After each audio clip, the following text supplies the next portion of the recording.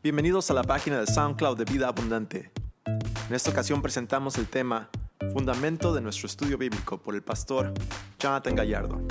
Recuerda que si deseas ver las prédicas en vivo, puedes ver nuestra página de Facebook Vida Abu los domingos a las 11 de la mañana y los miércoles a las 7 p.m. O síguenos en nuestras otras redes sociales, en Twitter Vida Abundante IL y en Instagram Vida Abu. Recuerda, Vida Abundante, cada palabra inspirada, cada palabra enseñada. Disfruta el estudio del día de hoy.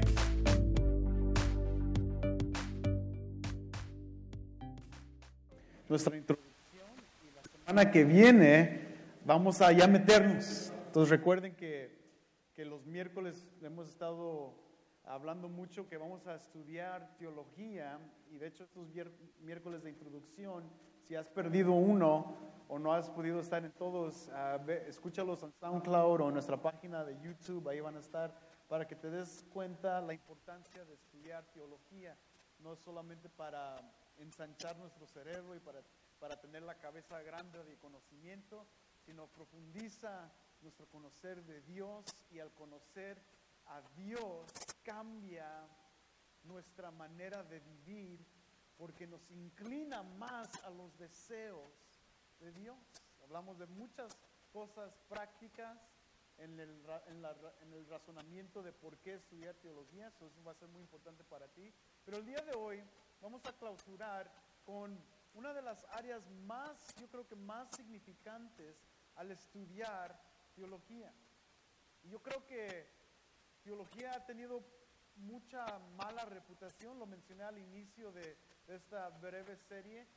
Tiene mucha mala reputación porque muchos de nosotros creemos que es solamente para nuestra cabeza, solamente para conocer, y de hecho, y yo creo que tienen mucha razón muchas personas cuando van o conocen de iglesias súper teológicas, dicen que se sienten fríos,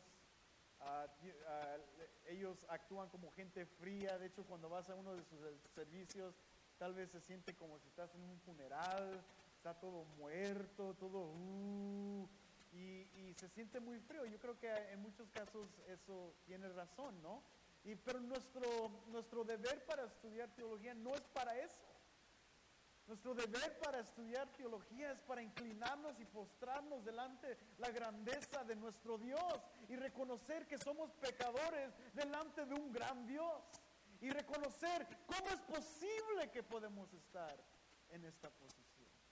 Y así, en conocer y estudiar las riquezas de la profundidad de la palabra de Dios, de lo que Él se quiso revelar en nosotros, podemos dar más de nuestras vidas y más de nuestra adoración y más de nuestro asombro para nuestro Dios. Ese es el deber y el propósito para estudiar la teología. No es para ensanchar solamente nuestro conocimiento, es para crecer en conocimiento de Dios porque cambia nuestra perspectiva de toda nuestra vida.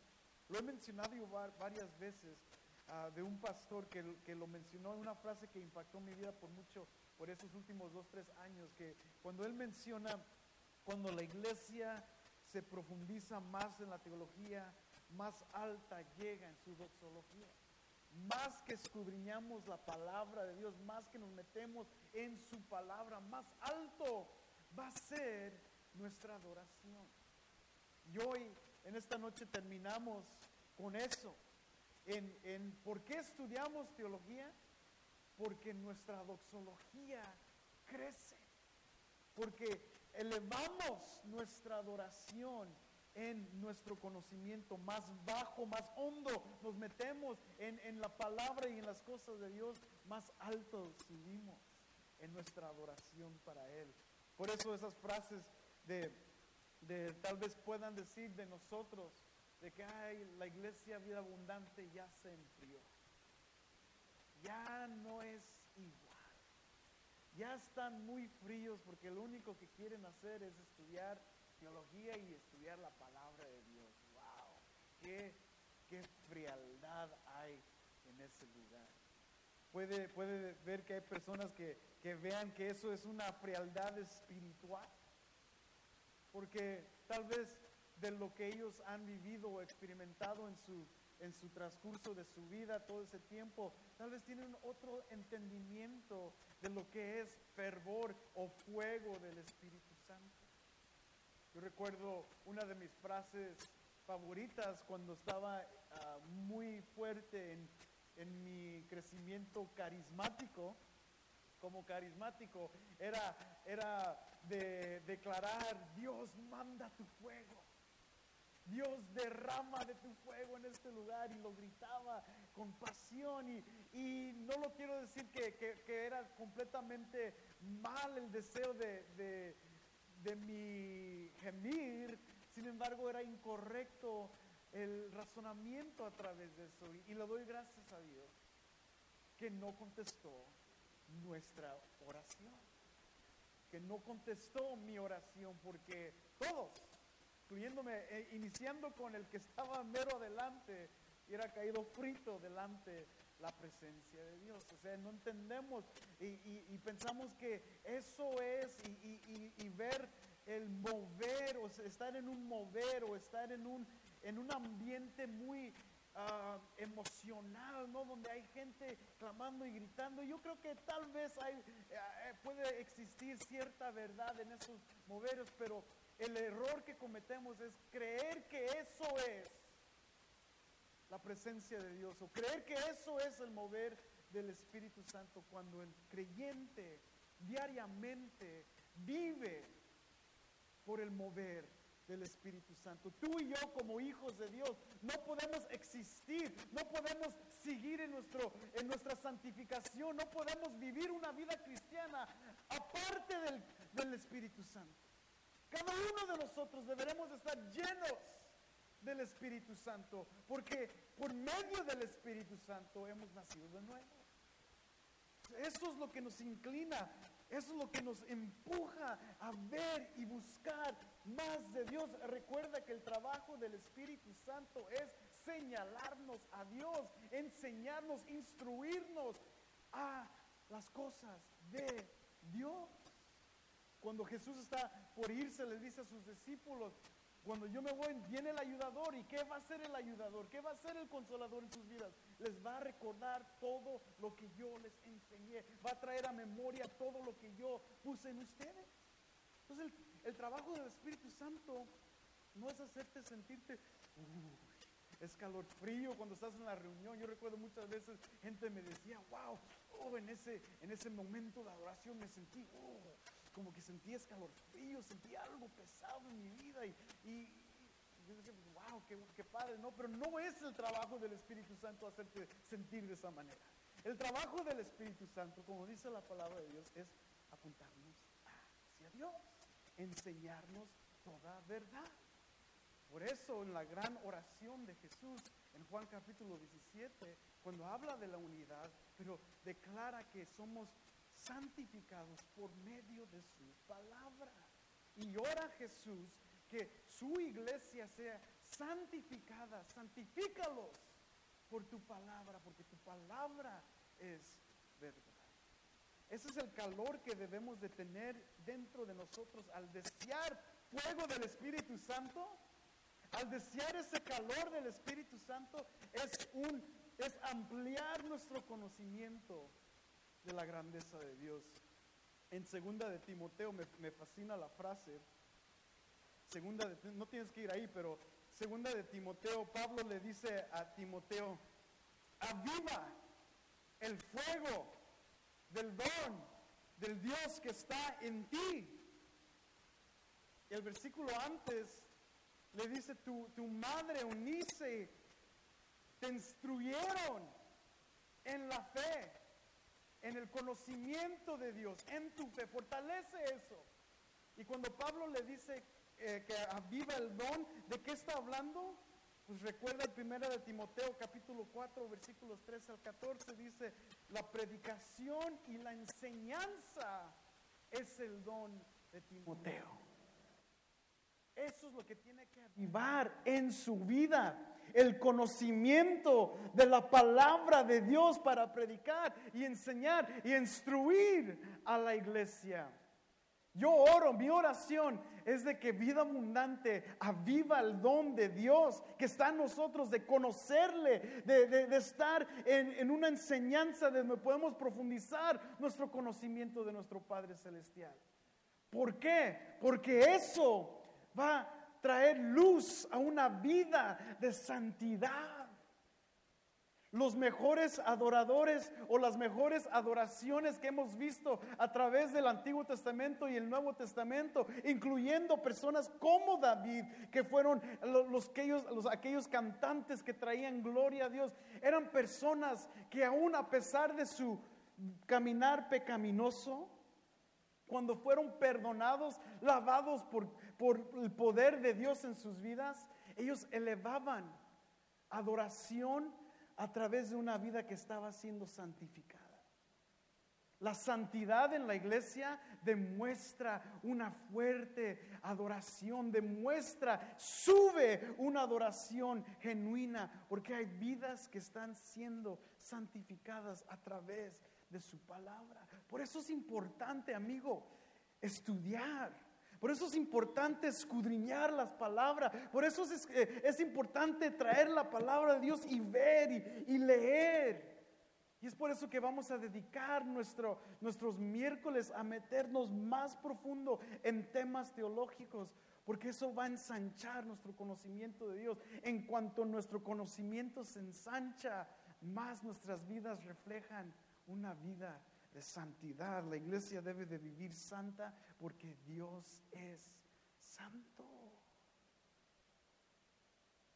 Y así regresamos el calor, el fuego del Espíritu Santo empieza realmente a quemar y purificar pecado en nuestras vidas. Cuando tú conoces la palabra de Dios, no puedes seguir pecando. Eso lo hemos dicho 1000 veces como hijos de Dios. Verdaderos hijos de Dios no pueden seguir en lo mismo. En primer lugar, porque hijos de Dios quieren conocer a lo que el Padre, a lo que su Padre les instruye. Al recibir la instrucción de su Padre a través de la palabra, como hijos que desean traerle complacencia y traerle un agradecimiento a su Padre, hacen lo que tienen que hacer para traer complacencia a su Dios, para traerle una ofrenda de obediencia a su Dios, porque son hijos. Y a través de eso, la santidad de nuestras vidas sigue creciendo. Debemos de vivir vidas santas. Vidas santas son las que dan verdadera adoración a su Dios. Personas como David y Pablo en el Nuevo Testamento. David, uno de los grandes adoradores, pero tal vez tú y yo no lo conocemos como el teólogo. O se nos olvida que David verdaderamente era un teólogo porque era un estudiante de Dios. 150 capítulos que fueron escritos del libro de los Salmos, que trajeron alabanza a Dios, casi la mitad de ellos fueron escritos por este hombre, y este hombre conocía a su Dios. Recuerda lo que dice Salmo 62, si puedes abrir tu Biblia rápidamente ahí, Salmo 62.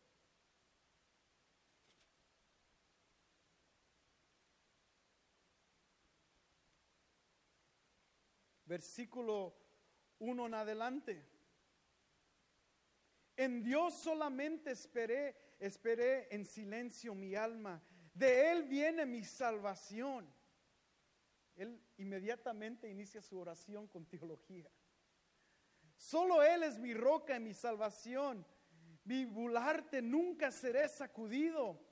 Alma mía, espera en silencio solamente en Dios, pues de Él viene mi esperanza. Versículo 6, solo Él es mi roca y mi salvación, mi refugio, nunca seré sacudido. En Dios descansan mi salvación y mi gloria, la roca de mi fortaleza, mi refugio está en Dios. Esto no lo dice alguien que no conoce su Dios. Esto lo dice alguien que conoce las verdades profundas de Dios, para que tú puedas decir que Él es tu refugio, para que tú puedas decir que Él es tu salvación, para que tú puedas decir que solamente en Él descansa su alma, es que conoces a Dios. Nos fascina estudiar la vida de David porque en él vemos el gran cantante de Israel, pero era el gran teólogo de Israel también. Conocía a Dios. Personas como Pablo en el Nuevo Testamento reflejan cómo ellos aún en persecución y aún en tiempos de dificultades, como en la cárcel, reflejan cómo conocían su Dios, porque aún encarcelados y en medio de persecución y en medio de un tiempo de presión y opresión en sus vidas, ellos adoraban a Dios. Pablo es el que formaliza, establece, escribe gran parte del Nuevo Testamento, instruyendo a las iglesias en cómo deben de actuar y vivir. Él de hecho le escribe 2 cartas a Timoteo, siendo muy claro en cómo él debe de instruir a la iglesia. Este es un hombre que conocía la revelación directa de Dios y la puso en práctica y la puso en obra, y hoy en día la iglesia se dirige por lo que Dios le reveló a Pablo para escribir. Estamos sometidos a la revelación de Dios a través del apóstol Pablo. Es importante entenderlo, que la teología no es para hombres secos, aburridos.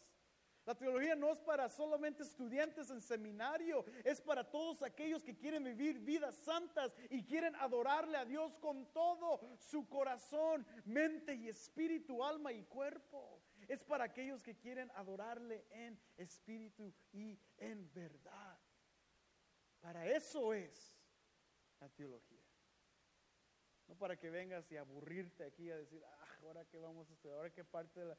No, es para conocer a Dios. Por ejemplo, cuando hablemos la próxima semana, puede sonar que sea un tópico medio aburrido. Vamos a estar hablando de eclesiología. ¿Qué significa eso? Bueno, el estudio de la iglesia. Ok, ¿y qué vamos a estudiar de la iglesia? Pues vamos a estudiar el gobierno de la iglesia. Cómo Dios formaliza el gobierno en la iglesia y la importancia que Dios le da al liderazgo y al gobierno de la iglesia. Y tú puedes decir, ¿really? Vamos a hablar de la autoridad de la iglesia solo porque eres el pastor, nos quieres enseñar acerca de la autoridad de la iglesia. Pero cuando lo estudiamos, vemos cómo Dios detalladamente hace y construye su iglesia, y tú te quedas asombrado de cómo Dios pone el plan para su iglesia y para el beneficio nuestro. Y eso es gran parte que vamos a estudiar por un largo tiempo, pero al inicio puede sonar como, es algo escolar, es algo básico, es algo muy más para nuestra mente, pero no. Es Dios construyendo su iglesia y cómo la hizo. Es por eso profundizarnos en esto al inicio puede ser medio aburrido, pero aquellos que quieren vivir vidas santas van a ser aquellos que quieren conocer más de Dios. Los hijos de Dios desean conocerle más. Ahora, la adoración, nuestra adoración crece cuando profundizamos nuestra teología. Pero ahora, ¿qué es el propósito de eso? ¿Cuál fue el propósito original de nuestra adoración? Tú puedes leer como Isaías el profeta nos establece que hemos sido creados para su gloria en el capítulo 43. Cada creación, cada hijo fue creado para la gloria de Dios. Lo entendemos, ese es nuestro propósito. Pero en sí, al estudiarlo más en detalle, nos damos cuenta que todos aquellos que han sido redimidos y el propósito de la redención en nuestras vidas es para su gloria. Tú no fuiste salvado solamente para asistir a un edificio, o solamente para dar tu ofrenda, o solamente para portarte bien. Tú fuiste redimido, tú fuiste regenerado, tú fuiste salvado por medio de la gracia de Dios para el fin de traerle gloria a Él. Y esto es muy importante porque si lo estudiamos en el Antiguo Testamento, vemos el detalle que Dios le da a la adoración de su pueblo redimido. Versículos como en Éxodo, que vamos a estudiar, si quieres mantener tu Biblia abierta en Éxodo, vamos a estar brincando algunos versículos ahí. Y recuerda que esto es un mensaje en este tópico, y por eso vamos a estar brincando estos versículos para que estés listo. Cuando hablamos de esta manera, vamos a estar brincando muchos versículos para que puedas entender lo que Dios está diciendo. Capítulo 3, versículo 18. Fíjate lo que está sucediendo.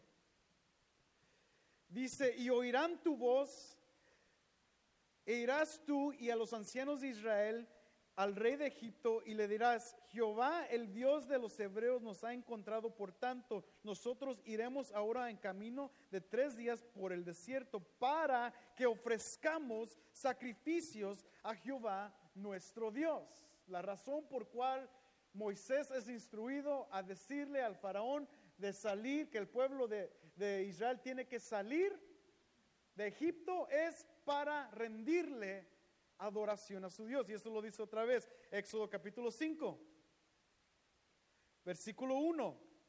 Después Moisés y Aarón entraron a la presencia de Faraón y le dijeron: Jehová, el Dios de Israel, dice así: deja ir a mi pueblo a celebrarme fiesta en el desierto.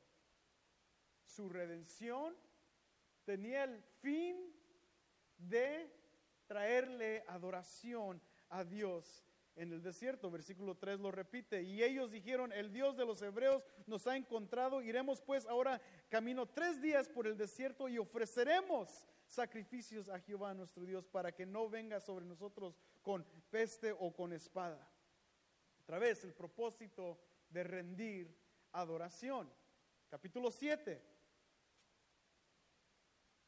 versículo 16. Y dile: Jehová, el Dios de los hebreos, me ha enviado a ti diciendo: deja ir a mi pueblo para que me sirva en el desierto.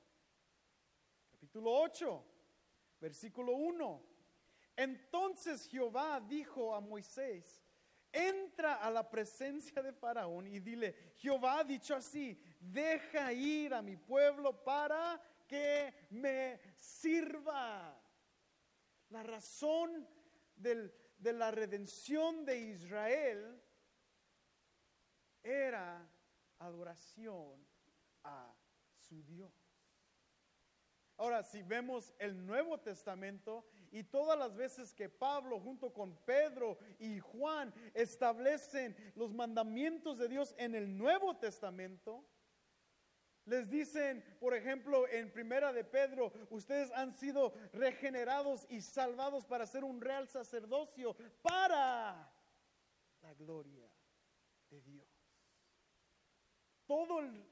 La redención, la historia de la redención existe para que los redimidos le den la gloria a Dios. Es parte de nuestro cristianismo, de ofrecerle a Él adoración. Ahora, Dios toma muy en serio la adoración. Cuando tú y yo entramos aquí, este es un lugar donde, como hemos dicho los domingos, la iglesia llega a la casa, a este auditorio, pero la iglesia viene, ustedes siendo la iglesia, y participamos juntos 1, 2 veces a la semana. ¿En qué? En ofrecer como cuerpo en Cristo unidos, así como lo hacían en el Nuevo Testamento, en el libro de los Hechos. Llegamos juntos para un momento donde el cuerpo corporalmente se une para elevarle a su Dios adoración. Y ahora, Dios lo toma muy en serio. No es algo que nos inventamos como la iglesia y decimos: bueno, pues antes de que la predicación y antes de la ofrenda, hay que el tiempo, para ahorrarnos un poco de tiempo, vamos a tirar unos 15 minutos de cánticos. Canten, alaben, aplaudan mientras que va llegando la gente. Acabo, la gente siempre llega tarde, y pues para esperar a la gente, pues yo recuerdo aún tiempos en iglesias donde no venía la gente todavía, y ahora síguele, cántale otras 2, 3 rondas a la canción, y hasta que más o menos se llenaba el auditorio, ya seguía lo demás. O sea que la adoración era siempre como algo, ay nomás, para entretener a la gente lo suficiente para que den su ofrenda, al tiempo de la ofrenda, y luego para que se sienten a escuchar al pastor, que para muchos era lo más importante del servicio. Yo creo que no hay ninguna área más importante que la otra, pero una área muy importante es la adoración a nuestro Dios, porque para eso fuimos creados, porque para eso existe la iglesia, para traerle gloria a Dios.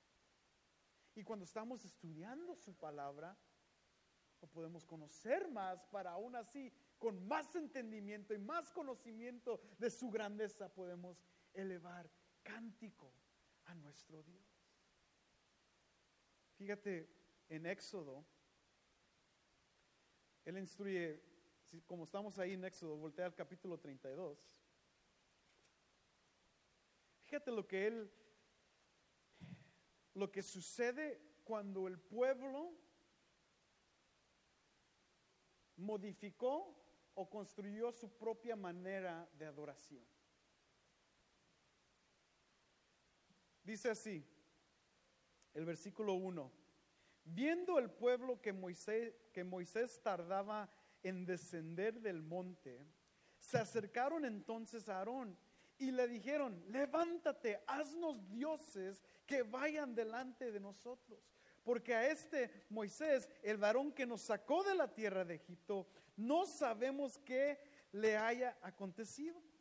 Y Aarón les dijo: apartar los zarcillos de oro que están en las orejas de vuestras mujeres, de vuestros hijos y de vuestras hijas, y traérmelos. Entonces todo el pueblo aportó los zarcillos de oro que tenían en sus orejas y los trajeron a Aarón. Y él los tomó de las manos de ellos y le dio forma con burril e hizo de ello un becerro de fundición. Entonces dijeron: Israel, estos son tus dioses que te sacaron de la tierra de Egipto. Dios fue muy claro en cómo el pueblo de Dios les debía adorar. Si regresas al capítulo 20, hay algo muy conocido que existe ahí, que tal vez has escuchado de ellos, los 10 mandamientos. Y en esos 10 mandamientos, Dios prescribe exactamente cómo el pueblo le debería de adorar. Adorarás a tu Dios únicamente y no construirás ídolos de cosas que ni tienen vida. Dios dice claramente que no deben de hacer. Sin embargo, cuando el pueblo quiere tomar esto en sus manos, ellos formalizan su adoración para Dios y hacen exactamente lo que no deberían de hacer.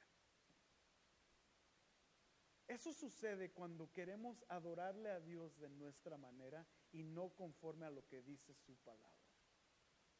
Y es por eso que mucha gente tiene dilemas y problemas con la adoración. Es por eso que siempre estamos en guerra en nuestra adoración. Se debe de sentir más. Deberíamos de cantar más estos tipos de canciones, así como lo hacíamos antes, así como hacíamos acá y así como lo hacen allá. Y mira esto y ves esto y mira cómo la gente y todo el mundo piensa que tiene una manera especial para traer su adoración a Dios. Y Dios dice: yo ya he prescrito una manera en cómo hacer. Claro, esto es del Antiguo Testamento y vamos ahorita a ver el Nuevo Testamento, pero sin embargo quiero hacerte entender que Dios es claro en cómo su pueblo debería de adorar. No depende en cómo nosotros pensemos que se debería de hacer. yo he cometido ese error anteriormente de pensar que esta es la manera de hacer nuestra adoración.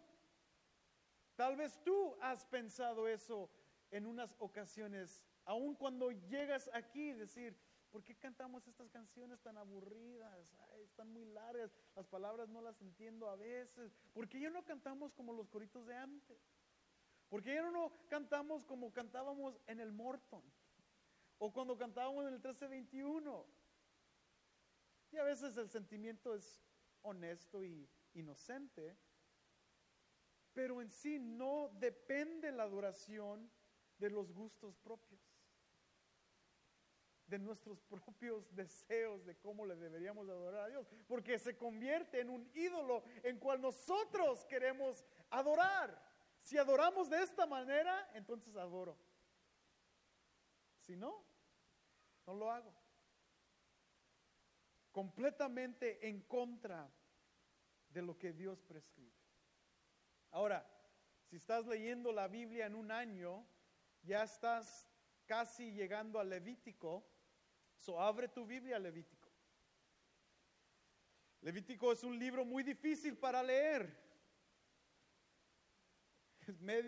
Tienes que poner mucha atención cuando lees Levítico.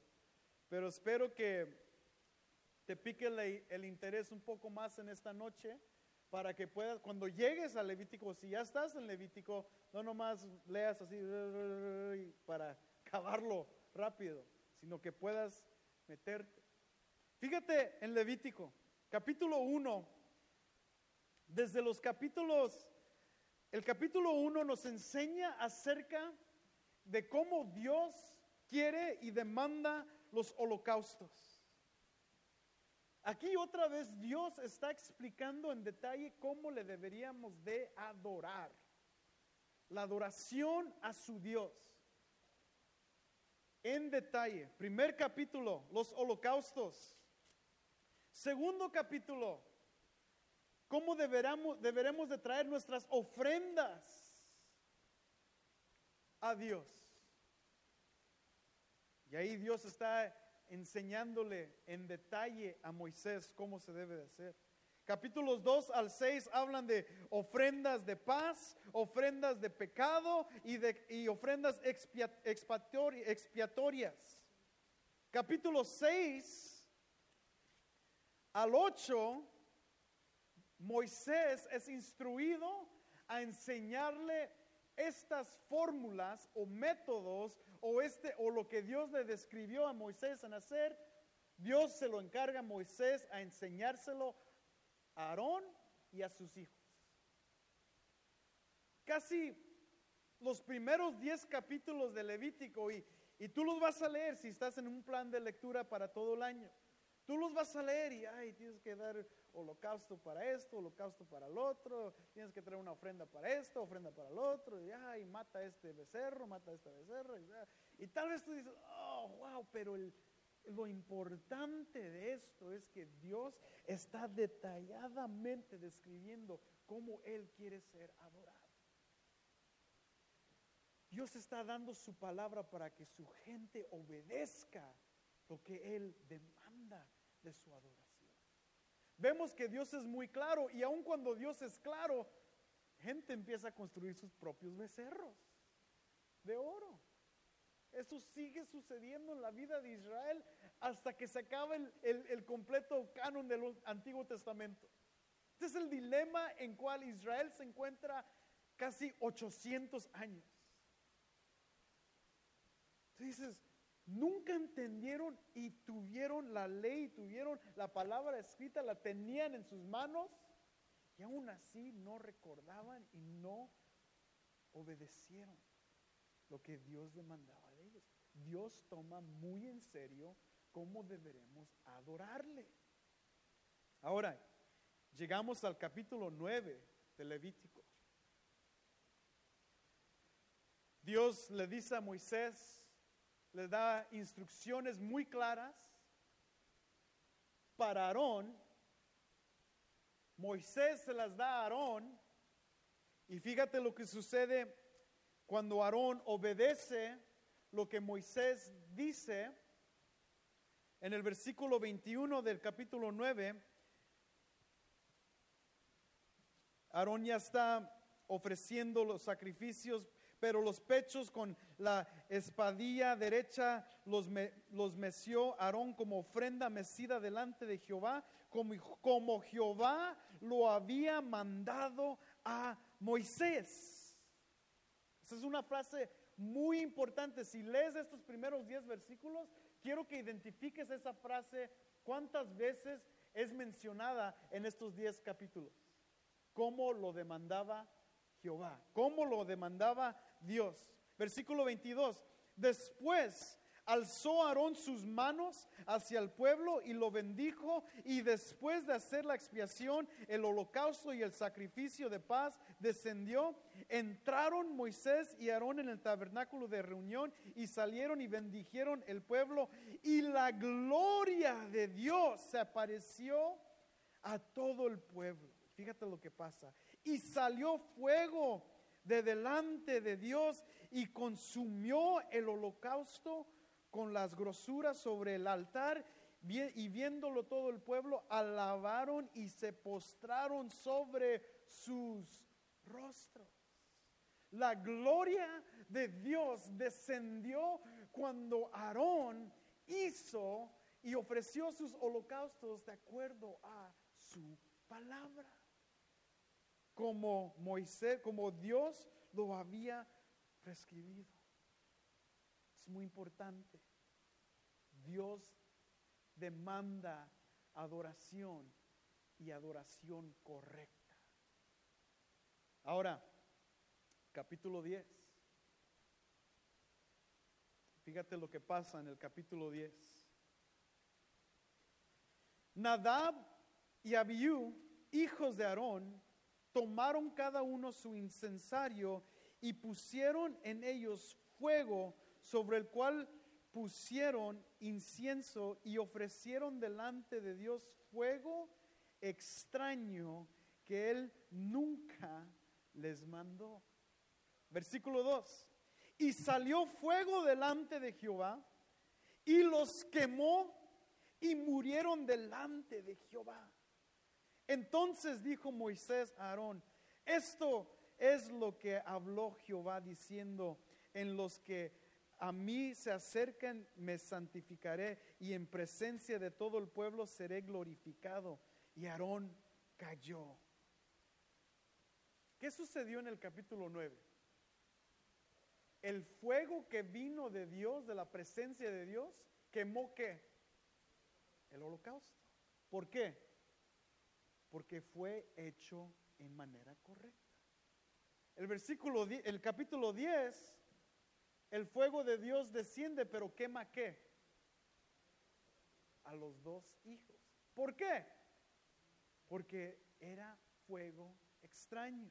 Dice: y salió fuego delante de Jehová y los quemó y murieron delante de Jehová, porque era un fuego que no conocía. La palabra hebrea aquí la noté muy interesante. La palabra dice zahar. No solamente significa que fue un fuego extraño, pero fue un fuego, en su palabra, en su original, prohibido o ilegítimo para ofrecer a Dios. Lo que ellos formularon, lo que ellos pensaron que era una manera correcta de darle a Él adoración, era ilegítima y prohibida delante de Dios. Dios toma muy en serio cómo le debemos de adorar.